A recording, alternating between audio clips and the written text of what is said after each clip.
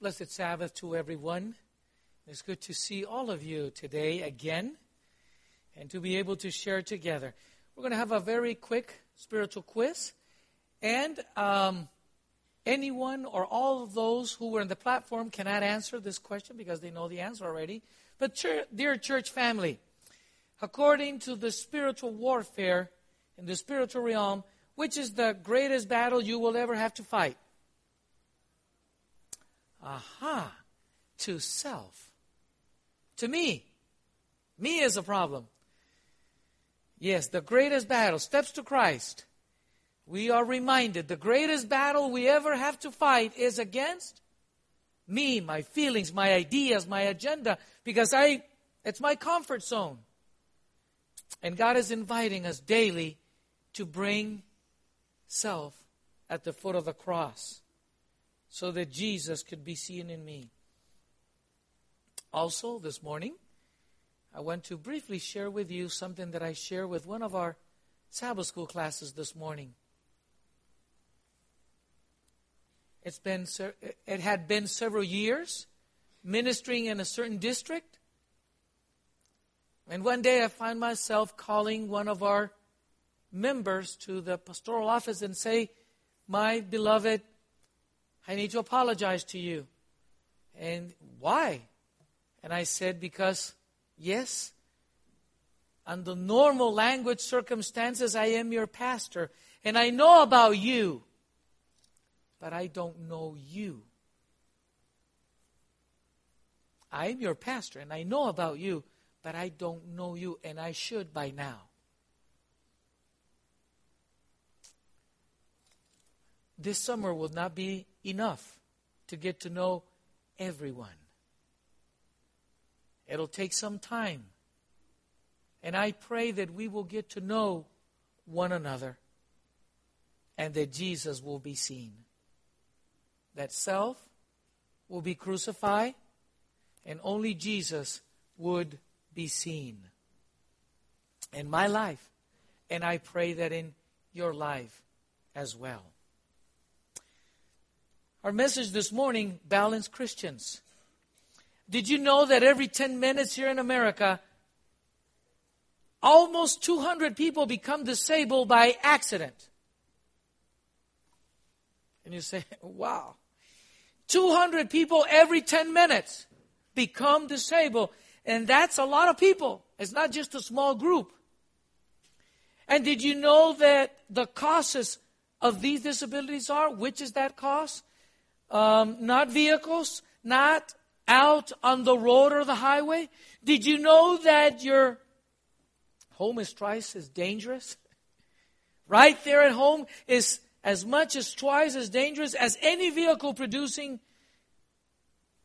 people, injuries in them, and to become disabled. The big villains at home are not chainsaws. Or perhaps if you are a hunter, or whatever you use for hunting, an arrow, or whatever you use for hunting, it's not those. Although those, there's some danger in them. The big villains are not those that we're talking there. It's not even the lawnmowers. No. The worst dangerous part in your home are the steps, the ladders. Amazingly, how many falls we can take. Our sister Claudia in Fond du Lac, when I came in November, she was walking normal. But when I see her in January, she has this big boot. And she's pushing a little cart there in the church in Fond du Lac. She fell on the steps of her house. It's amazing what can happen. Yes, the worst dangers are right there at home. Ladders, steps, stools. People lose their balance and they fall and they are disabled. Balance is critical, beloved friends. And it's not easy for us always to find balance. And balance in the spiritual life actually now is super critical. So we need to be aware of that as well. If you worry about stairways at home, we really need to worry about mine and your spiritual life, or at least you and I need to do something about our spiritual life to make sure that we don't go on balance in our journey, in our walk. Don't lose your spiritual balance. Please. We lose our spiritual balance when we take our eyes away from Jesus and focus on them where? Self, on I, or on others. And that's precisely what the enemy of our soul wants to do with me and with you. Keep our eyes away from Jesus. And it's so important to stay balanced, and the only way is to keep our eyes fixed on Jesus down in the center. When we take Him away, that's when the fall begins. Please turn your Bibles to Proverbs chapter 4. Proverbs chapter 4. We're going to look in Proverbs chapter 4, verse 25 through 27.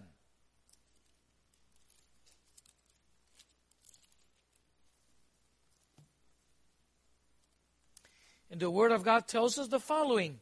Let your eyes look straight ahead, and your eyelids look right before you. Ponder the path of your feet, and let all your ways be established. Verse 27. Do not turn to the right or to the left. Remove your foot from evil.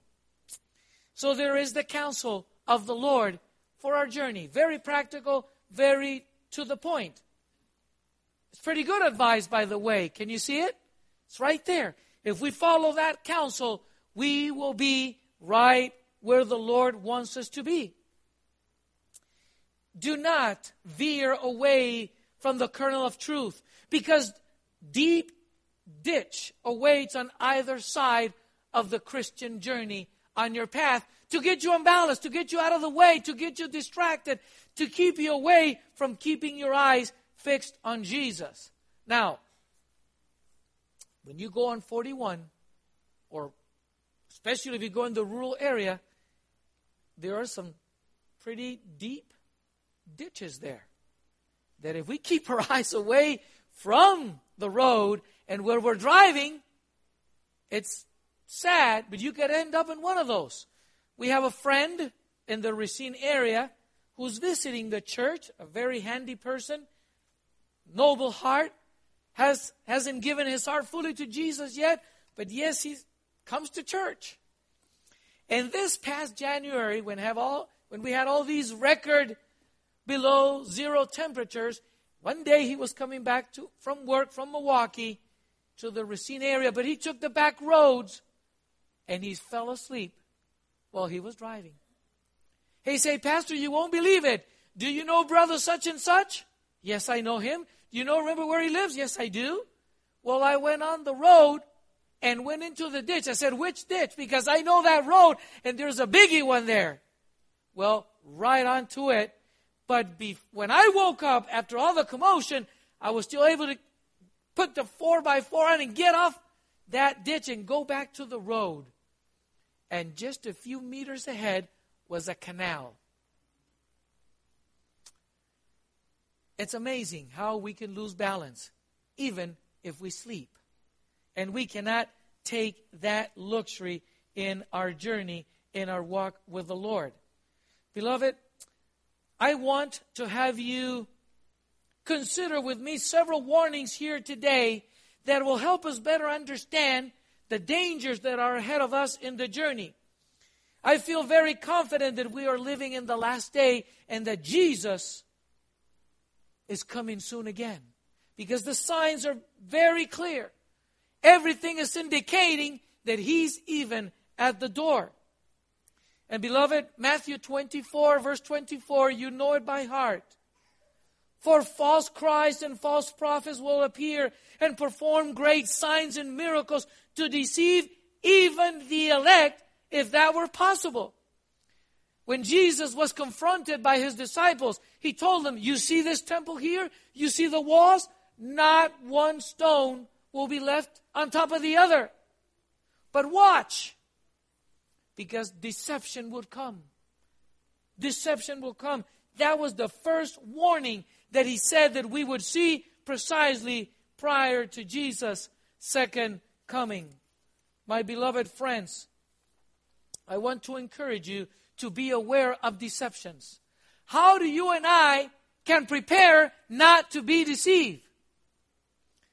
Those will be so powerful that if it was possible, even the very elect will be deceived. So in the last day, there are going to be great, great deceptions.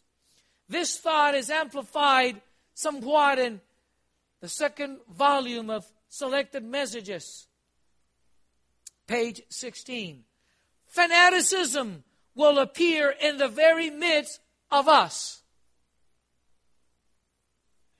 I repeat, fanaticism will appear in the very midst of us. Deception will come and be of such a character that if it were possible, they would mislead the very elect. So when someone gets fanatical, we don't always recognize them as fanaticals, but they can even lead you in the wrong direction. Yes? Now, I am putting some things together here. I'm building a case before you, a scenario. And in the first days of this God's remnant movement, fanaticism came, and there will be more of it in the last days of the closing history of this world.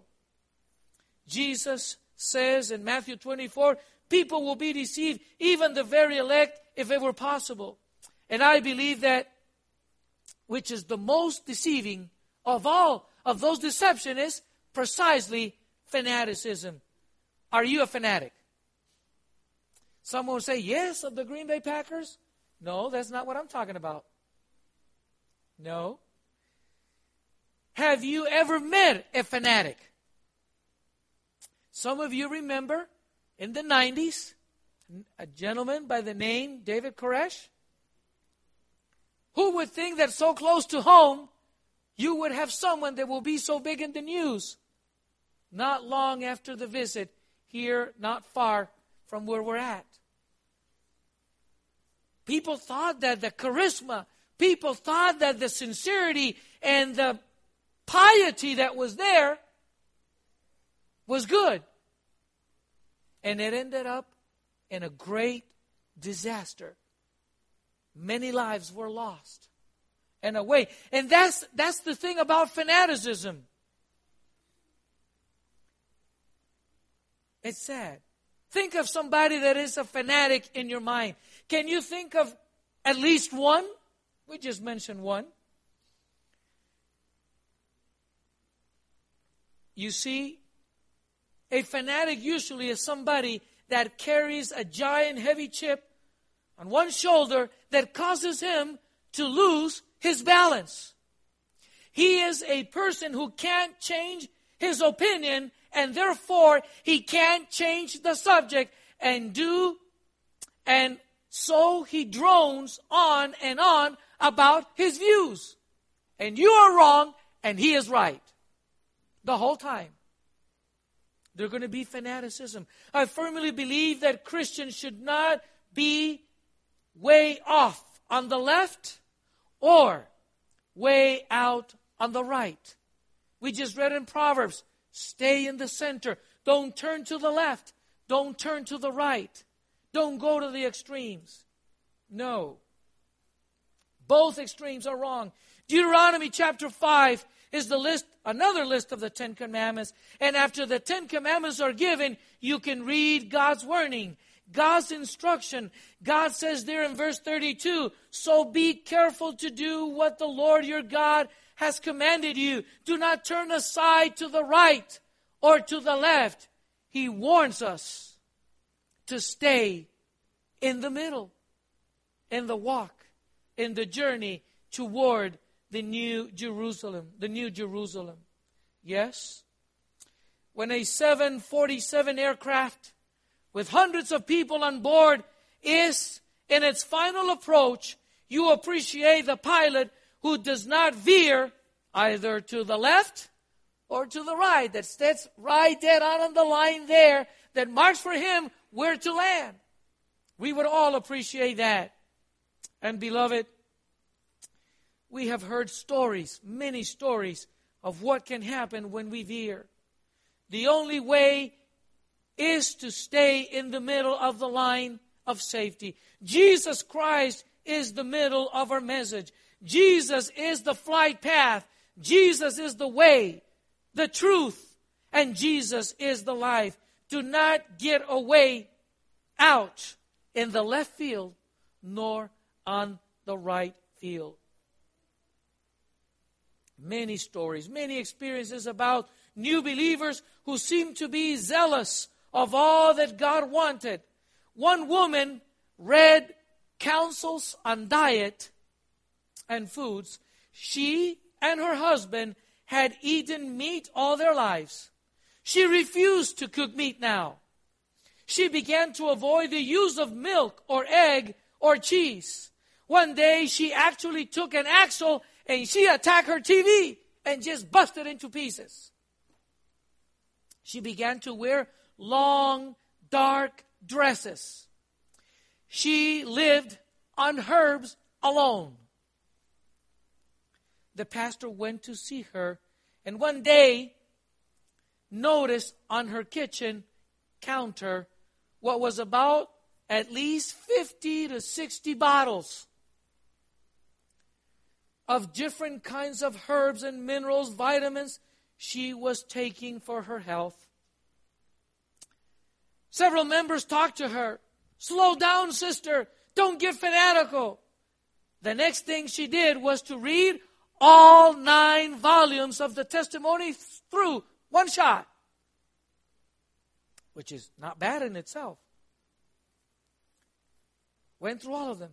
She did little else than read and listen to tapes recording. That's all she would do. After several months, she became sick. Sadly, she was pale and anemic. Her husband left her. Finally, she stopped attending church because she thought there was too much sin in the church. Everybody was a hypocrite.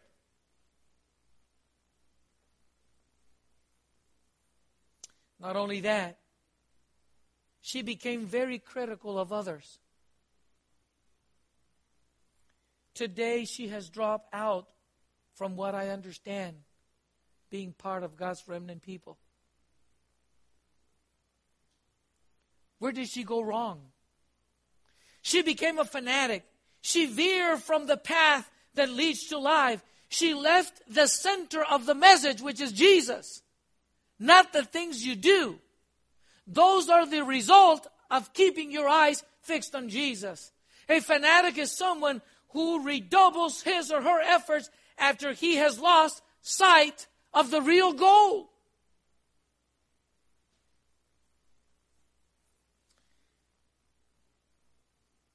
Acts chapter 19, verse 32, it says, the assembly was in confusion. Somewhere, someone shouting one thing and someone another. Most of the people did not even know why they were there when you read that story. Fanatics forget the essence of the message. Dear friends, we must stick to the heart, and the heart of it is Jesus and Jesus alone. Today, as I close this brief meditation, I want to encourage you to keep your eyes fixed on Jesus. Stay in the center. When I allowed my opinion or my feelings to be the source of my conclusions and not the Word of God, consciously or unconsciously, I'm going to be veering from where the Lord wants me, whether it be on food, whether it be on dress, whether it be on music, and the list just goes on and on and on. Let's keep our eyes fixed on Jesus. He is the center. Deception is coming. And in many places, it's very hard for me to say this because it's someone who knew my dad in Cuba. He was a minister in Cuba. Came out of Cuba, came to Central America, and especially in Guatemala and El Salvador and Honduras. Entire churches were disfellowship because of his criticism. People wanted to hear something new. And he was so infused, so impressed, so charismatic. People thought this was from God. But his theme message was, look at the conference president. Look at the treasurer. Look at the wife of this pastor. Look at this other one. He never pointed them to Jesus. And people got carried away, say, yeah, look at her. Look at him. Look what he does. Entire churches were disfellowship. I was 500 yards away from one of them churches. And 99, where this took place, right there where I met my wife in Honduras. The church was closed. This pastor, with the monies that the members gave him, went to Venezuela and to Spain, and all the money was gone. The monies that they put in him, they decided to go to the right, some of them. Others ended up in the left. Others never came back to church. We need to stay with our eyes focused on Jesus. I like my brother here. He went like this. Why? Even your pastor can err. I am subject to error more often than I would like. And thank God for my wife and daughter that helped me to remember to keep my eyes fixed on Jesus. What a blessing they are in my life. And I pray that you will be a blessing to me too. That you will remind me if I do veer away from His Word and from Jesus. God has given us a light for the last stretch of the journey in the form of the pen of inspiration, the gift of prophecy, those red books. Now on your phone, on your tablet, on your computer, you can read them as well too. But read them. Above all, stick to the Word. Number one, stick to the Word. The other one, there are a lesser light pointing to the greater light. That light will take us home when we invite Jesus daily to live His life in us and through us. May the Lord bless you as we find balance in Jesus our Lord. Let us pray together.